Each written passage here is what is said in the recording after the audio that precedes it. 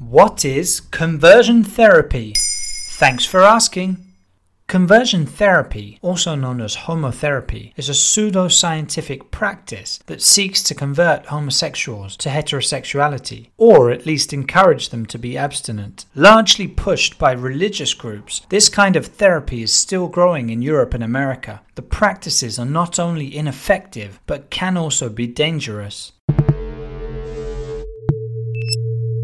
Conversion therapy first appeared in 1950s North America. Sexologists would treat homosexuality like a neurological disorder, so gay people underwent treatments like lobotomies or electric shocks with the aim of changing their sexual orientation. In the 1970s, it was finally recognized that homosexuality was not a psychiatric problem, and only in 1992 did the World Health Organization take it off its list of mental illnesses. That said, conversion therapy has continued to exist and is commonplace in countries like the USA or Poland. Sessions are often run by religious movements, and especially Catholic ones, who consider that being gay is a sexual deviance or the work of the devil.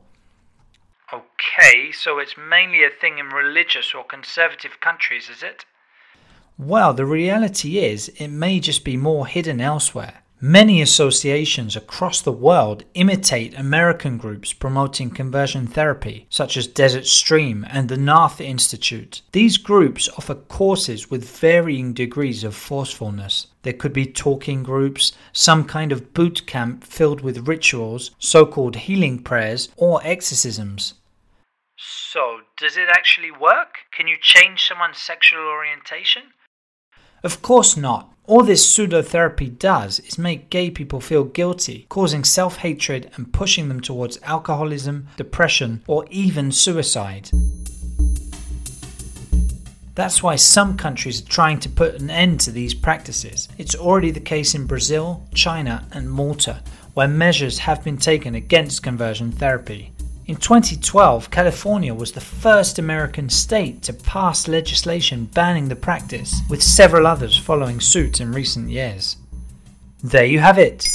Now you know what conversion therapy is. In under 3 minutes, we answer your questions. What would you like to know about? Use the comments section to ask your questions on the podcast platform.